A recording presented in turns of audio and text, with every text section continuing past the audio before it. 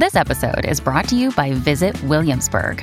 In Williamsburg, Virginia, there's never too much of a good thing. Whether you're a foodie, a golfer, a history buff, a shopaholic, an outdoor enthusiast, or a thrill seeker, you'll find what you came for here and more. So ask yourself, what is it you want? Discover Williamsburg and plan your trip at visitwilliamsburg.com.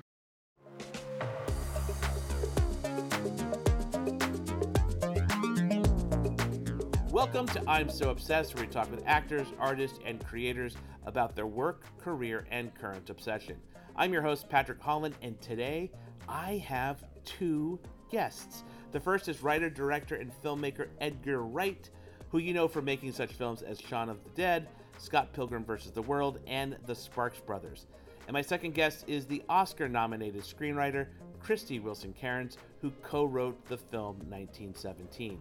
Together, they co-wrote the screenplay for Edgar's newest film, Last Night in Soho, which stars Anya Taylor-Joy and Matt Smith. This interview was recorded at the end of October, the day after the film's premiere. I want to jump right into the film, Last Night in Soho. And I want to start by saying this, though. Edgar, I think it was Edgar, or someone on the film sent a note out about watching Last Night in Soho, especially for press, and seeing the movie Cold and the importance of that. And you meant cold by not knowing a lot going into it, but also you joked about it maybe actually being cold. So the theater I went to was like a balmy, like 68 degrees, maybe like a 40% chance of rain. But all seriousness, I had no idea what this movie was about. And I know we're not supposed to like be like overly effusive, but I loved it. Honestly, it is a freaking masterpiece what you made, dude. Seriously. Oh, thank you. Your note was talking about going to go see a movie that you didn't really know, or you want audience to go in fresh without knowing something.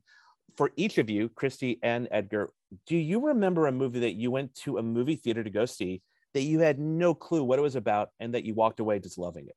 I don't know. I'm that kind of film geek, so I go in with some sort of knowledge of what I'm saying. I'm trying to think of something where I saw something like totally unexpected. That's a really interesting.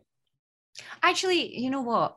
I didn't see any of the trailers for Baby Driver, and I remember I went to see it on my own because people couldn't make it. And I went to see like a morning showing at like Leicester Square, and I had no idea that everything was going to be cut to the music.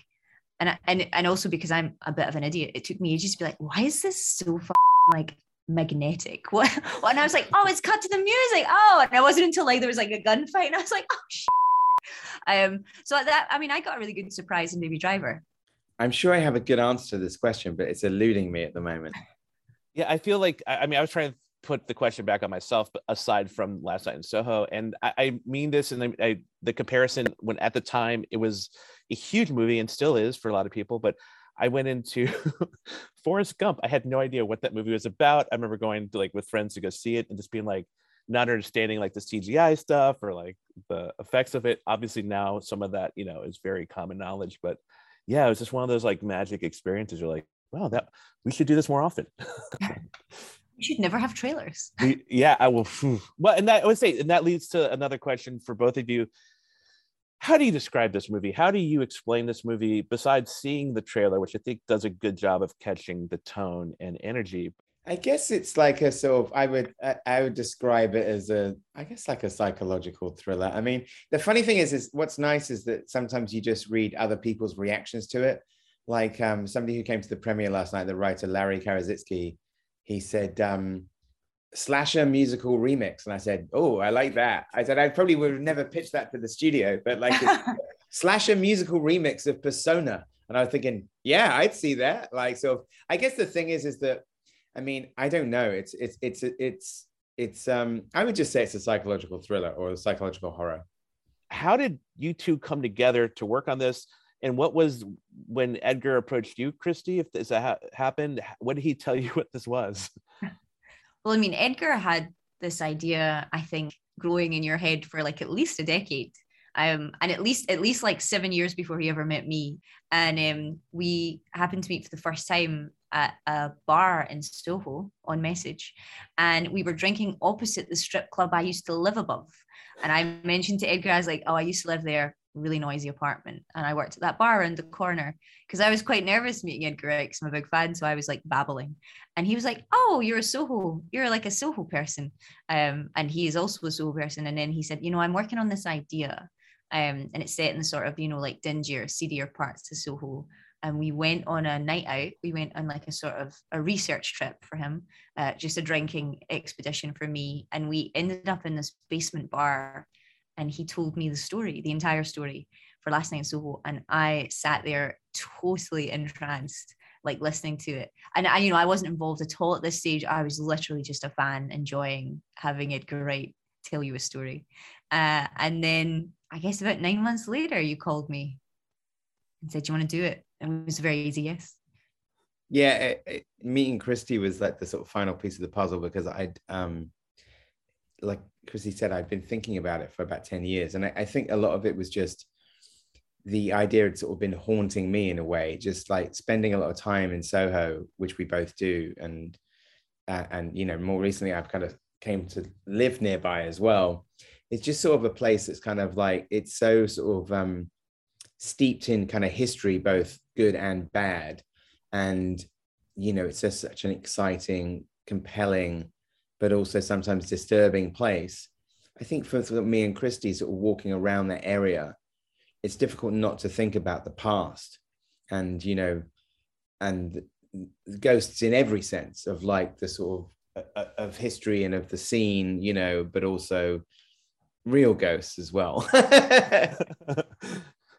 Well, and I would, as Christy, as you're describing like where you used to live, I'm seeing parts of the movie, and not to give things away, but I would say this, you said you're both Soho people. What is, I've never been to Soho. What is a Soho person? What is it like a person from home Soho? Like, what are the stereotypes? What are they known for? So Soho is an area in the center of London, and it's right between the kind of like Theatreland on one side and Oxford Street, the sort of the main shopping area. It's right by Piccadilly Circus, probably one of the most famous places in London.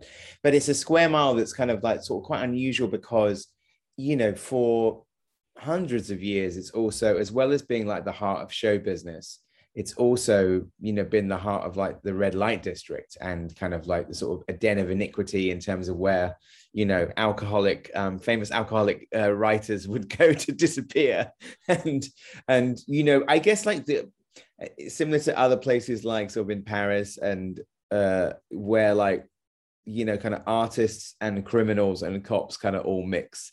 So it's got this kind of extremely like sort of interesting history where just it feels like people intersect in this area that is a law unto itself. And it's still to this day the heart of the film and TV industry. And it's also a major nightlife area as well. And it's the only city that never sleeps part of London. And so that in itself always makes it kind of like a magnet. And it is one of those places where it's like, it's so fun and it's so interesting. But, after midnight and sort of, I mean, there's that thing people say that no good decisions get made after 2:30 in the morning. And Soho is absolutely the place to sort of like, there's something very bad could happen,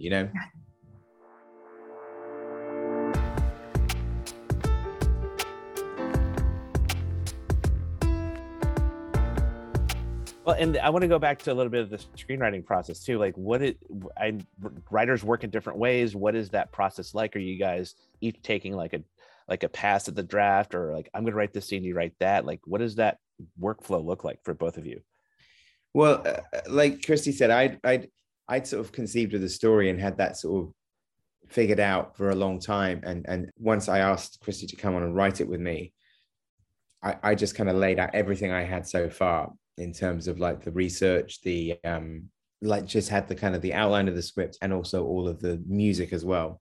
I was sort of worried that she was going to turn on her heels because it sort of looked like, with all of the kind of outline spread out on the walls, it looked like I was trying to hunt the Zodiac killer or something.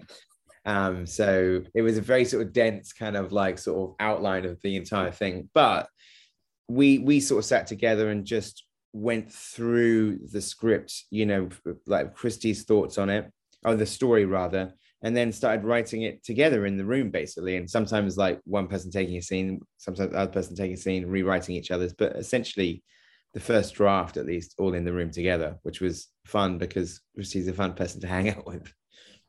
You only see that because I bring chocolate. That's why. I'm a fun person because I bring chocolate. That's it. Well, Christy, what was your, like, besides bringing chocolate, what was your, like, what did you feel like that process was like for you? And when you saw Edgar's Zodiac, like, killer research and planning? Oh, well, I mean, I couldn't find them, by the way. Yeah. The John Doe from Seven look is my aesthetic. So like as I walked in there, I was like, oh, I'm home. So I wasn't even remotely worried about that. And I think, you know, I had such a lovely time writing the script. We like listened to music.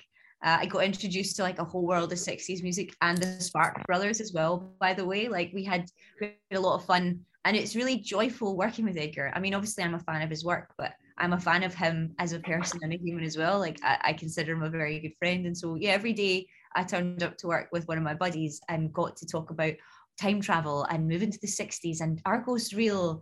And then you get to write, and it's a true pleasure.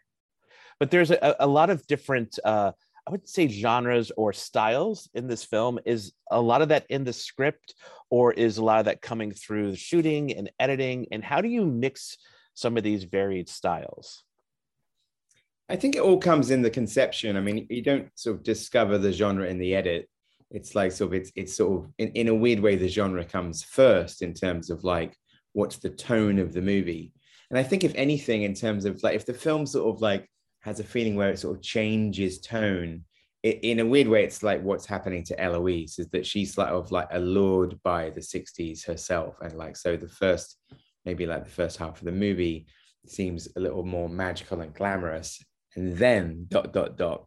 You know, the darkness starts to seep in. I always had this idea, like, I really like some of those sort of psychological horrors and thrillers that kind of go into what I would call like pure cinema, in the sense of that they have this kind of sort of strange internal logic that only really works in a movie. I mean, lots of Alfred Hitchcock films are like that, like lots of parts of Psycho.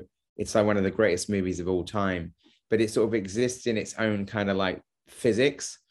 And I really like that. And in a lot of those movies, to me, and things by Michael Powell or Brian De Palma as well, like they sort of start to become kind of operatic at a certain point.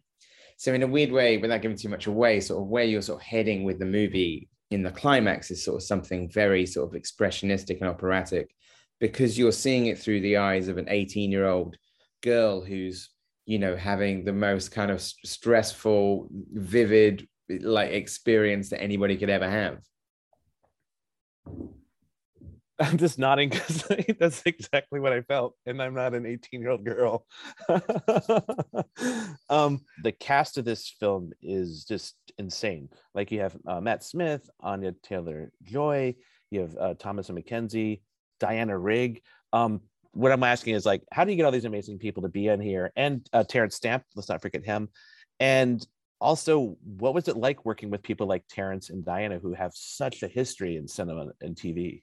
One of the funny sort of ironies is that I talked to Anya about the plot of the movie before I even met Christy, because I had seen The Witch at Sundance in 2015, and even though we hadn't written a word of the screenplay yet, I sort of said, she should be the lead of my Soho movie. So I met her for coffee in Los Angeles, and basically, in a similar way that I did with Christy when we went out on our night in Soho, I just sort of pitched her the entire movie over coffee.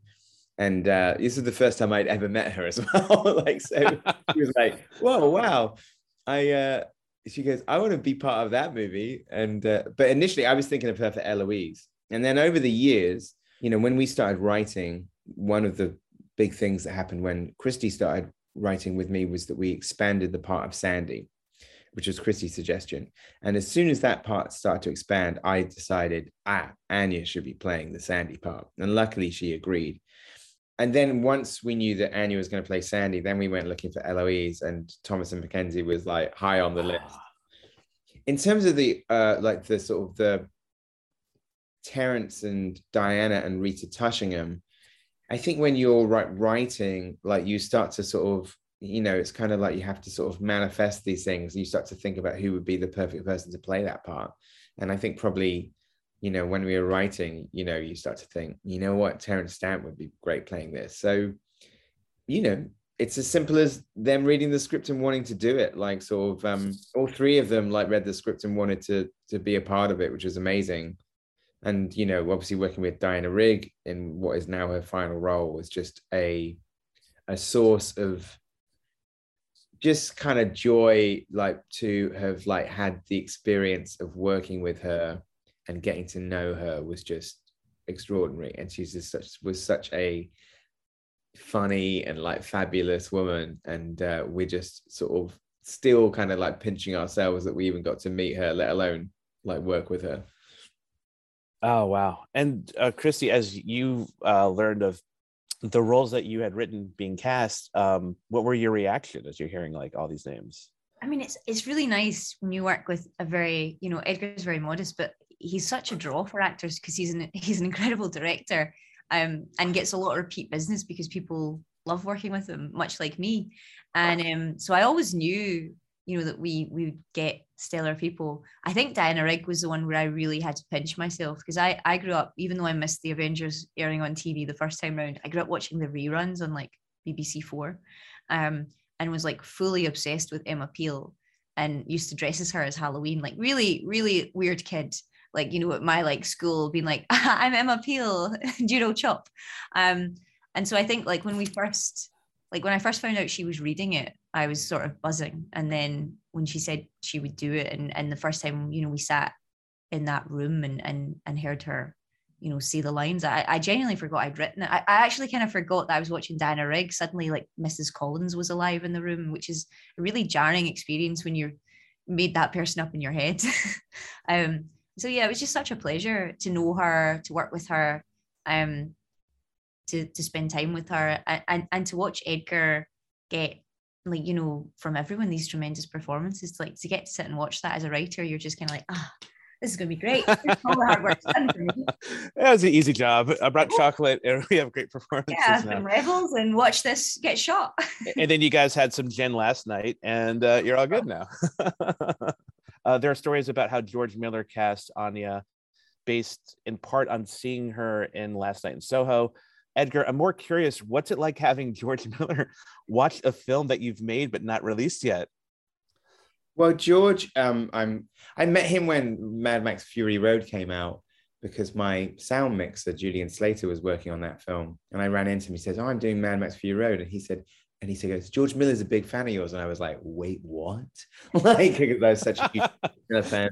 And so we met around then. What's great about George is that he's sort of such a, like, he sort of approaches like movies in that very sort of analytical way, in terms of he's almost like the best person to show a movie.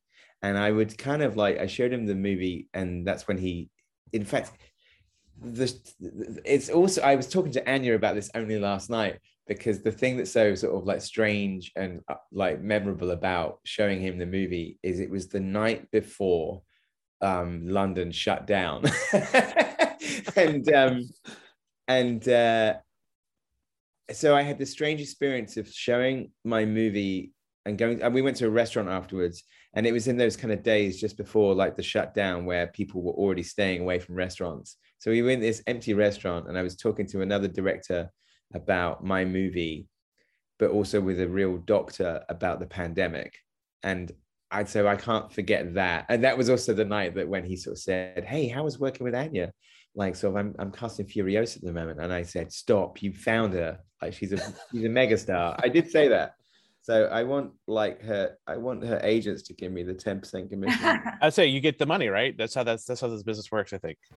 When you need mealtime inspiration, it's worth shopping Kroger, where you'll find over 30,000 mouth-watering choices that excite your inner foodie. And no matter what tasty choice you make, you'll enjoy our everyday low prices, plus extra ways to save, like digital coupons worth over $600 each week. You can also save up to $1 off per gallon at the pump with fuel points. More savings and more inspiring flavors make shopping Kroger worth it every time. Kroger, fresh for everyone. Fuel restrictions apply.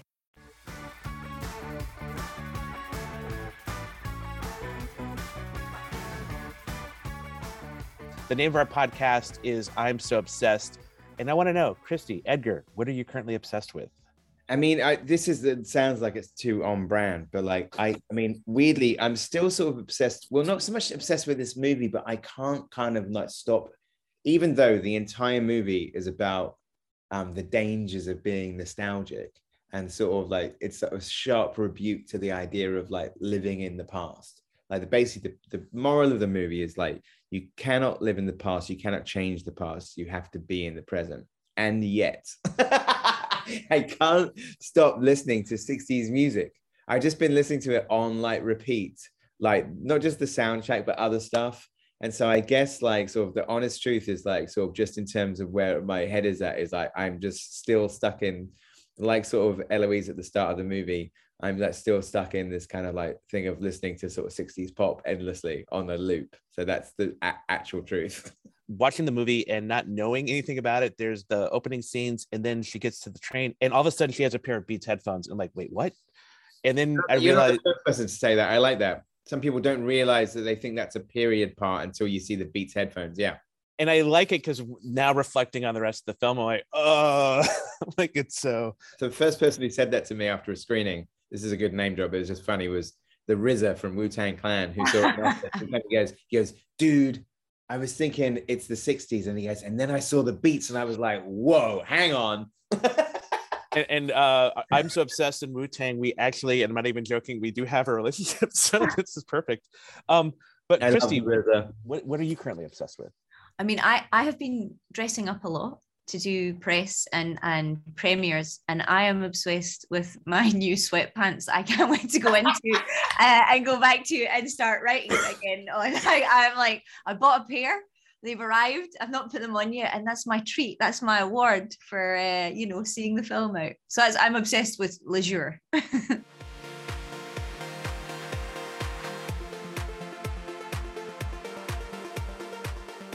This is the way we end up all of our podcasts. We do a thing called Pick One. I give you some choices. You pick one. It doesn't mean the thing you pick is better than the other, and you can talk it out. So let's play Pick One. Edgar, this first one is for you. Writing, directing, or producing? I say definitely not producing. Oh my God. Absolutely not. Like that's like the worst of the three. That's the hardest job of the three. Like I can't do what Naira Park does. Oh my God. I would say if I had to pick between the two, I mean, writing, I love when it goes well. And I feel like that's kind of like 1% of the time for me. So I have to pick directing, I guess. And I throw that actually to you, Christy, because I like, are you gonna ever be a director? But you can answer it this way: writing, directing, or producing. Pick one. Writing. I get to do it in sweatpants. I don't have to be up before 10. Are you kidding? It's all indoors on my own. I can drink at noon and no one knows. I mean, I think you could probably do that as a director. You just might not have a lot of respect. No, I listen, I've sat next to a bunch of very good directors and I know how hard they work. And I will stick to making stuff up in my pajamas for now. Pick one: Diana Rigg in The Avengers, Diana Rigg in Game of Thrones, or Diana Rigg in Mother Love. I mean, come on. It's so obvious. Like Emma Peel forever. Emma Peel. Come on. I mean, you had a Halloween costume based off her, so yeah. Always great, but like Emma Peel is eternal. And then Edgar, for you, pick one: Super 8 or Video 8? Super 8. I mean, so yeah, I made movies on both when I was a kid, and Video 8 was fun, but there's something magical about Super 8 for sure. And then this last one's for both of you: Terrence Stamp in Superman 2, Terrence Stamp in Billy Budd, or Terrence Stamp in Adventures of Priscilla, Queen of the Desert? That's a hard one. I mean, for me, it's Terrence Stamp in Priscilla, Queen of the Desert, because I love that film. I'm going to pick Billy Budd because like Terrence told me a story about that, where he said that in his final shot in the movie, I won't say what happens, but it's the end of the movie. He said that it was the first time that he felt like he had kind of like sort of transcended when he was shooting that. And he told me about it. He said that he sort of had an out-of-body experience during his final shot of the movie. And then I watched it again after he told me that, and I could really see it. And it kind of was really sort of magical and spooky. So I'm going to pick Terrence and Billy Budd, his first movie, in fact. Yes, that was his first movie. Wow. And what a first movie to start your career with. I know, it's a hell of a first movie. Throw in a fourth one that kind of wipes all the other ones off. Terrence Stamp in Toby Dammit from Spirits of the Dead. That's the Terrence Stamp role. That's the sort of like that's to me, that's the coolest one of them all. Instead of doing the rest of the interviews we got today, I could happily play Pick One all day. It's so much easier than having to explain the elevator pitch of the movie. I want to thank Christy and Edgar for chatting with me, and I want to thank you for listening. You can watch Last Night in Soho in theaters now. Please take a moment and subscribe to I'm So Obsessed on your favorite podcast app. And if you really like this episode, please rate it. Until next time, take care.